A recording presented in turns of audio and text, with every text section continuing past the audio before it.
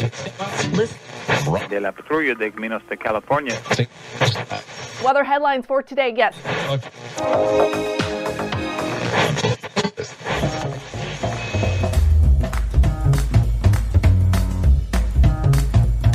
Welcome to the Revenue Generator Podcast, an I Hear Everything production. In this podcast, you'll hear how industry leaders integrate sales, marketing, product, and customer success into a single business unit with a common goal of optimizing their revenue cycle.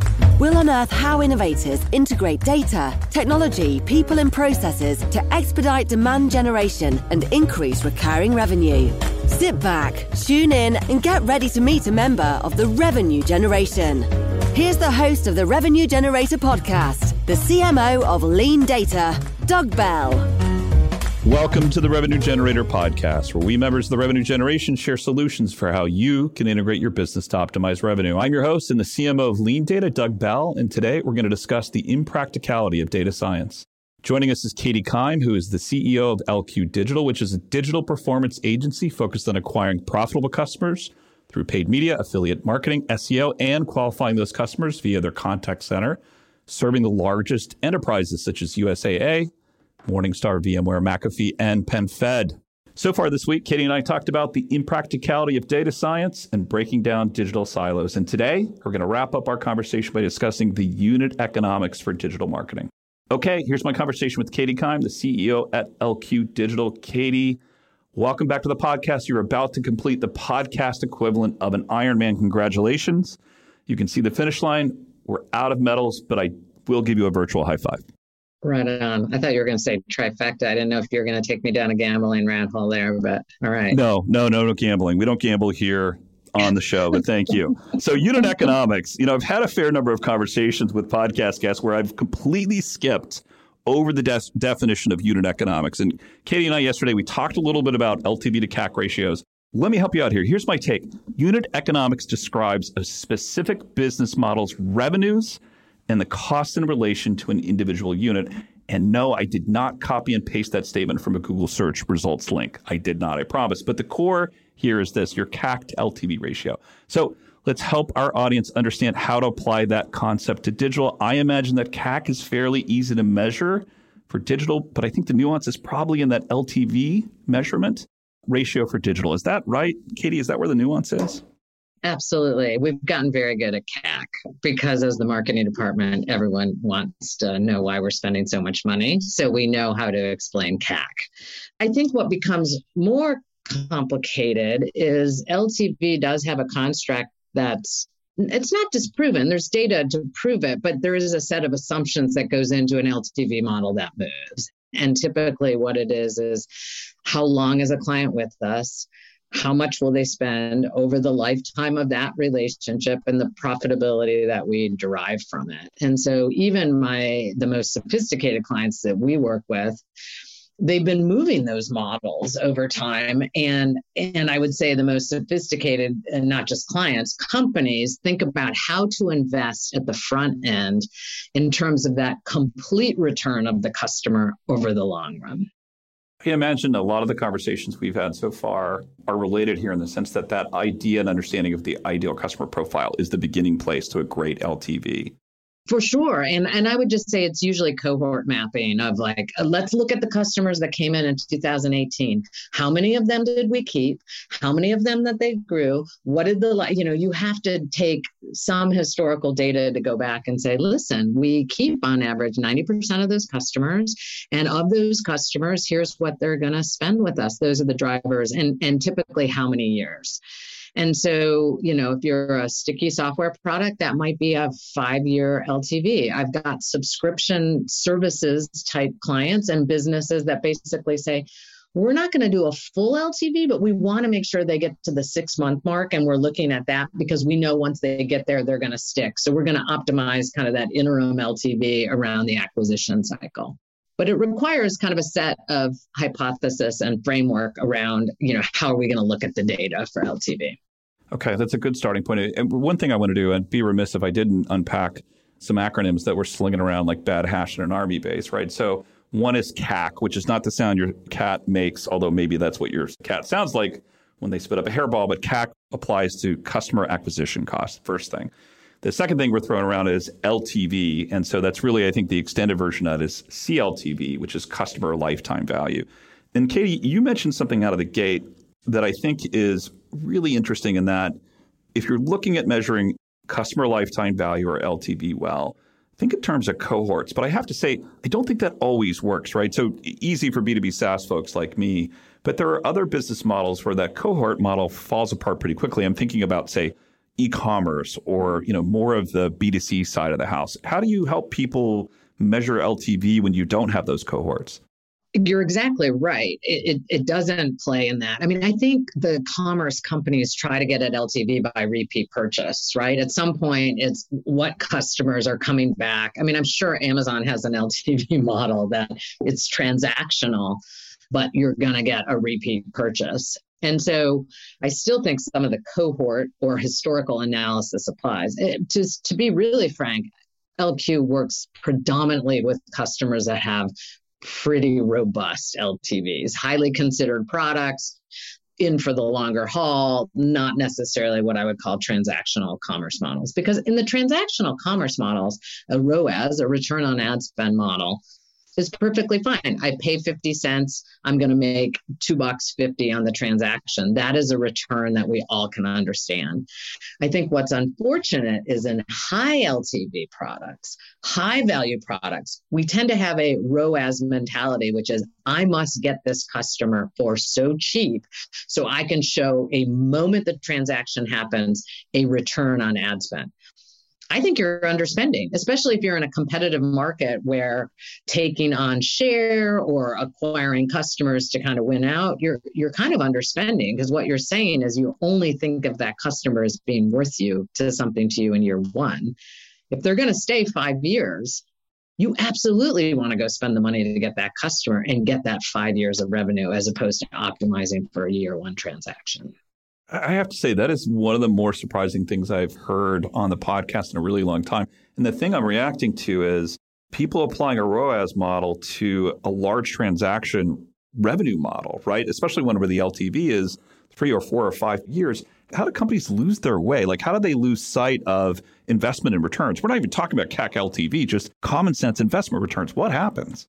Well, I mean, I once had someone say in a provocative way, why isn't marketing capitalized? It's not an expense, it's an investment in future growth. And the board actually understands this. It will be the board more than the management team that might say to me, or in a conversation like this, saying, how much would it cost for us to grow faster? And the limit, the headroom, the ceiling is around expense management, which is a ROAS kind of mentality. Well, I got to spend this much.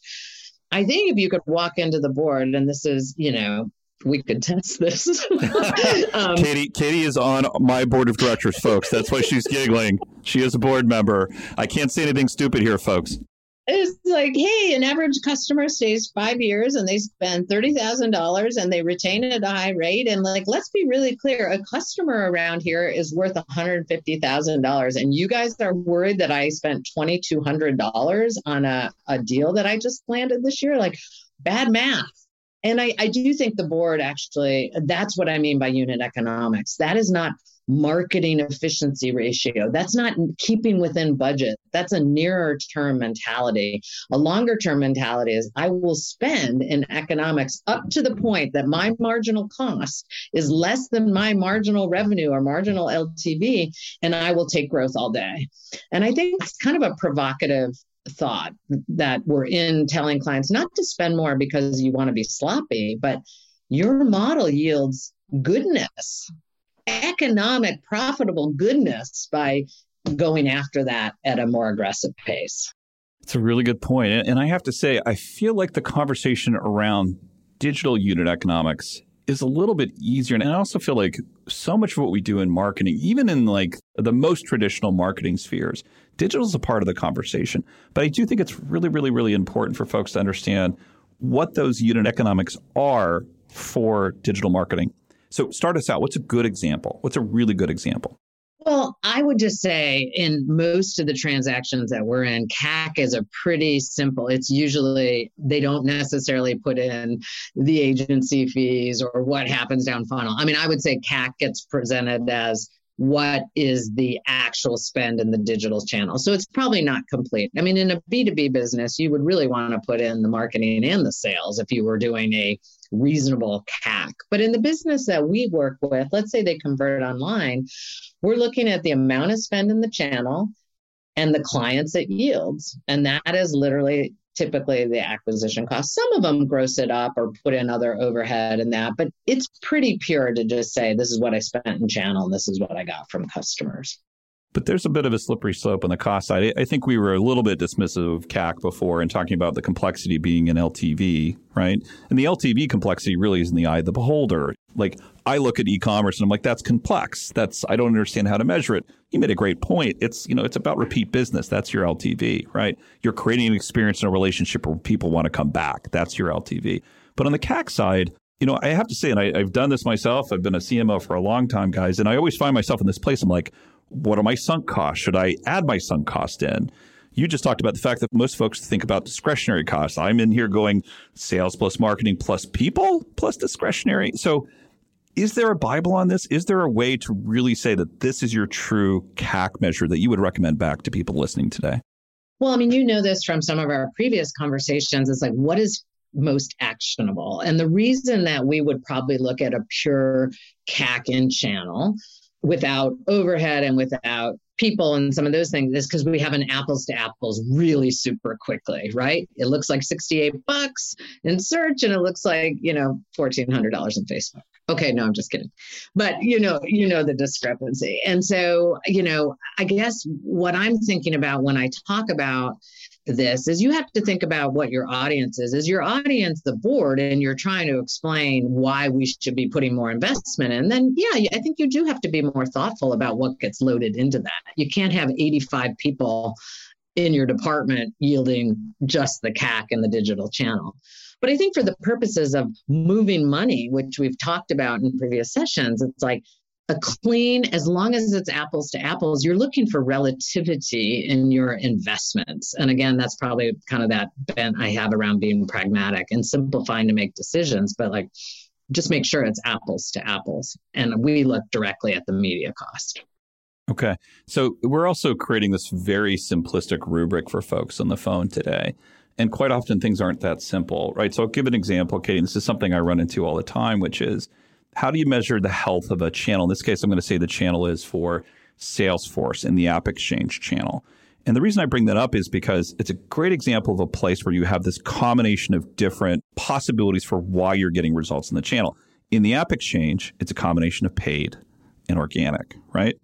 How do you help folks kind of pull that apart? Because I have to say, quite often, I see that correlation all the time. If I have really strong organic results, I quite often have strong paid results as well. It's a whole conversation about the SERPs and where you land on the page, but how do you help folks kind of pull that apart and make sense of it? Well, I mean, I think you're getting to the crux of attribution. I mean, if there's a buzzword that has, it's not even just a buzzword, it's a complexity that attribution has now held all our hopes and dreams, which is what's the relationship? Can a channel have something contribute to its success?